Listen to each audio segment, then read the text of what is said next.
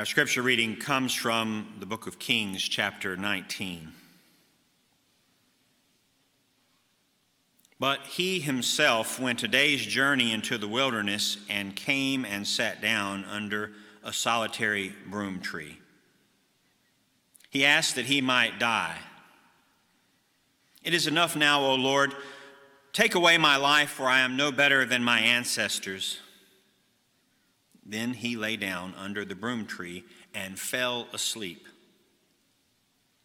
Suddenly, an angel touched him and said to him, "Get up and eat." He looked, and there at his head was a cake baked on hot stones and a jar of water. He ate and drank and lay down again. The angel of the Lord came a second time, touched him, and said, "Get up and eat, otherwise the journey will be too much for you." He got up and ate and drank. Then he went in the strength of that food 40 days and 40 nights to Horeb, the Mount of God. For the word of God in Scripture, for the word of God among us, for the word of God within us. Thanks be to God.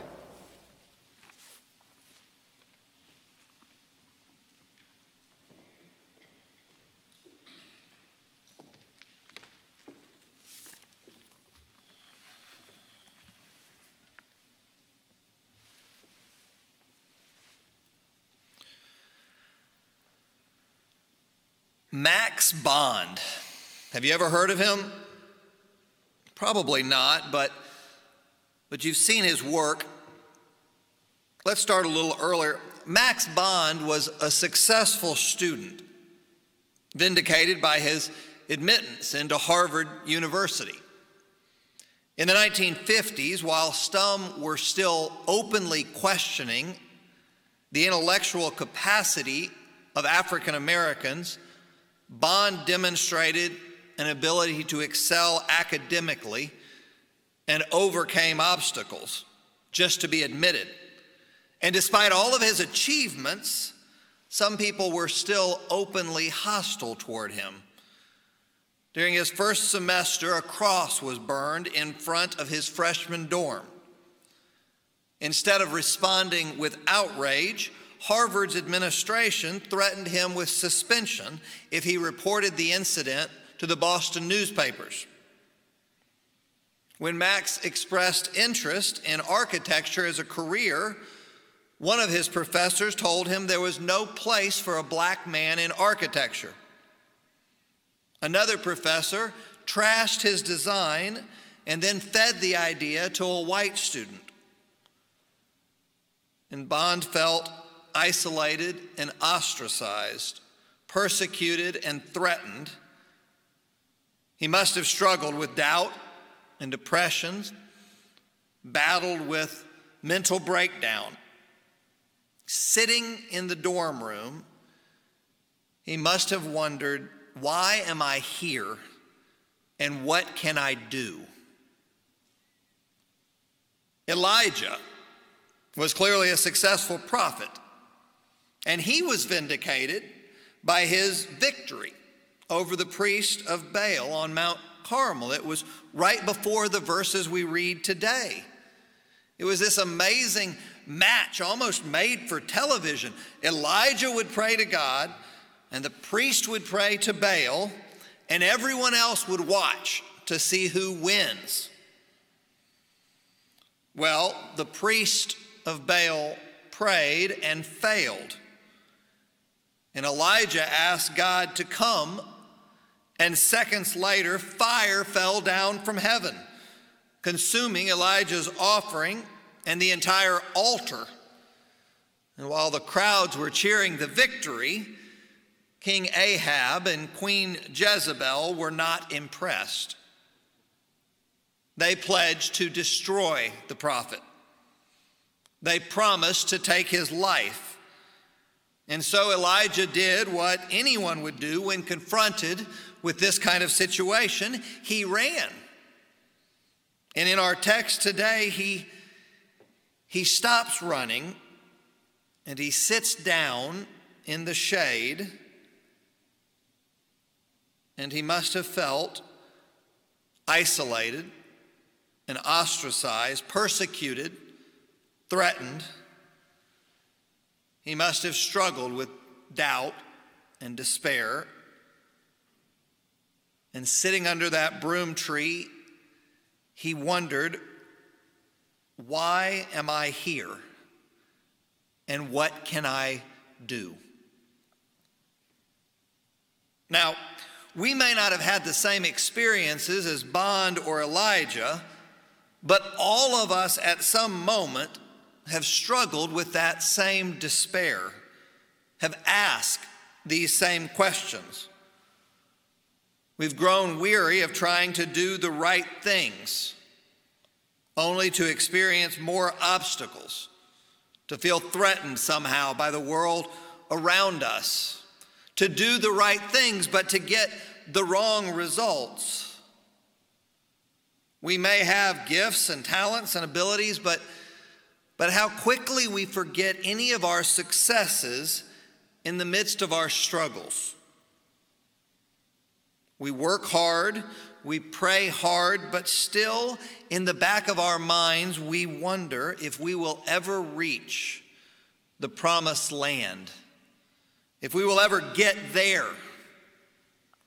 And when we have these feelings, we join those who are walking in the wilderness.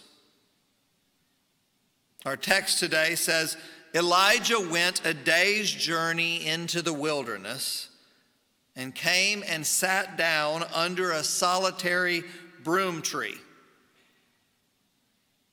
The wilderness is a dangerous place that supports little life. The wilderness is never anyone's destination. It's kind of like Arkansas. We travel through it, but not to it. We only stay in the wilderness when absolutely necessary, when we have no other choice. The car breaks down. Or when we're sent to that doctor's appointment and we get that diagnosis that shatters our hopes and dreams. We don't plan to go there. We don't plan to be there. But once we find our way in, it's hard to get out. And the feelings that led us into the wilderness, the fear and the fatigue and the despair, they make it almost impossible for us to have the strength to leave this desolate setting. The wilderness is hot and humid. Imagine summer in Atlanta, or better yet, imagine summer in New Orleans. I lived there as a child. What do I remember? Beignets, because I was a child that loved sugar. But beyond beignets, what I remember was it was hot, so hot, and it was humid. Miserably humid. And Elijah arrives in the wilderness. And like any good southerner, he immediately looks for shade. And he finds this broom tree, which is really less like a tree and more like a large bush. And apparently the shade of this bush offers little comfort. In fact, Elijah is so hot that he asked God to let him die. And God listens to Elijah in the wilderness, just as God listens to us in the wilderness. Elijah didn't get what he asked for. And we may not get what we ask for either. Sometimes God answers with silence Many of you know that my wife was a pediatric nurse. And in her role, she frequently interacted with families who were enduring the experience of this silence. Chaplains at children's hospitals, well, really chaplains at any hospital, they know the experience of people dealing with terminal diagnoses and families that are seeking answers to their questions. And people pray over and over again. Pastors and parents and family and friends, doctors and nurses, and sometimes those prayers are answered by a miraculous intervention. There is no explanation. But other times the prayers seem to go unanswered.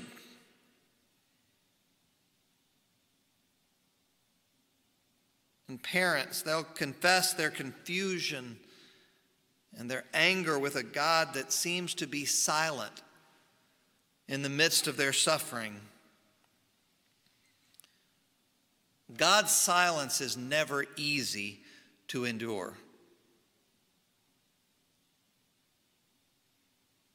And Elijah wonders if God is even listening as he lays there in the shade. And yet our story doesn't end with that silence. After the silence, exhausted by his experiences, Elijah falls asleep and finds rest. And in this slumber, something unexpected happens. God changes the wilderness from hot and humid and hard into something that is sacred and holy. Now, God does not provide an explanation, but God offers words of encouragement. God does not alter the situation, but supplies the strength to endure in the midst of the struggle. And God transforms this stopping point into a starting point. Elijah had prayed for his own death. And God answers no. First in silence, but clearly God does not answer Elijah's prayer. Instead, God offers him a new life. And an angel visits Elijah, bringing food and water. Get up. Eat. Otherwise, the journey will be too much for you. Keep wandering. Keep going. It was J.R.R. Tolkien in The Fellowship of the Rings who wrote, "Not all those who wander are lost. And from the ashes of a fire shall be woken. A light from the shadows shall spring." And this is what God says to Elijah, who feels lost, like he's laying on a pile of ashes. God says, get up. Your journey's not over. Get up. I have a plan for your life. Get up. I have somewhere for you to go and something for you to do. Get up. Eat. Get ready. Friends, there is a time to wait, and we talked about that last week. But there's also a time to get up and to go. Something amazing happens in Elijah's story. God meets Elijah in the wilderness. And I believe God will meet us in the wilderness as well. And we will all walk in the wilderness at some point. We will all know that experience. We will long to get out, and we will feel hungry. We will struggle with how to move forward, but if we have the courage to carry on, we will discover that God will provide strength for the journey. And God will call out to each of us, get up, eat, journey on. Max Bond, he heard that calling sitting in the dorm room at Harvard, and he made a choice to carry on, to complete his education. And in fact, he graduated early from Harvard and then finished a master's in architecture, despite what everyone was telling him. And he went on to design buildings in France, Ghana, and New York. He designed the Civil Rights Museum in Birmingham. And he designed the Martin Luther King Jr. Center for Nonviolent Social Change here in Atlanta. And his last project, well, he helped to design the National September 11th Memorial and Museum at the World Trade Center. Thank God, when things got hard, he kept walking through the wilderness. And Elijah heard that calling, and his story doesn't end in the wilderness. He took up his mantle, and he regained his courage, and he followed God's calling. I don't know where you are this morning, but I know that at least a few folks who can hear my voice, a few feel like they are wandering in the wilderness. They don't know when they will get out. I know some who hear my voice this morning are experiencing the silence of God.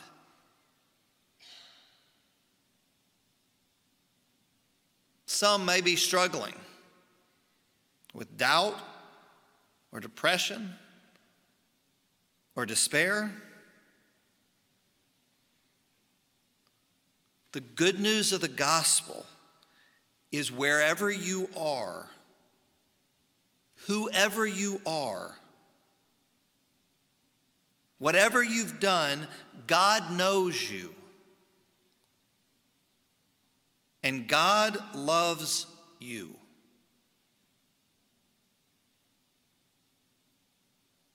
And God will meet you in the middle of the wilderness. Because for God, sometimes the destination is the wilderness, if you are there. And in that place, God touches us through angelic and human hands and brings us hope and strength for the journey.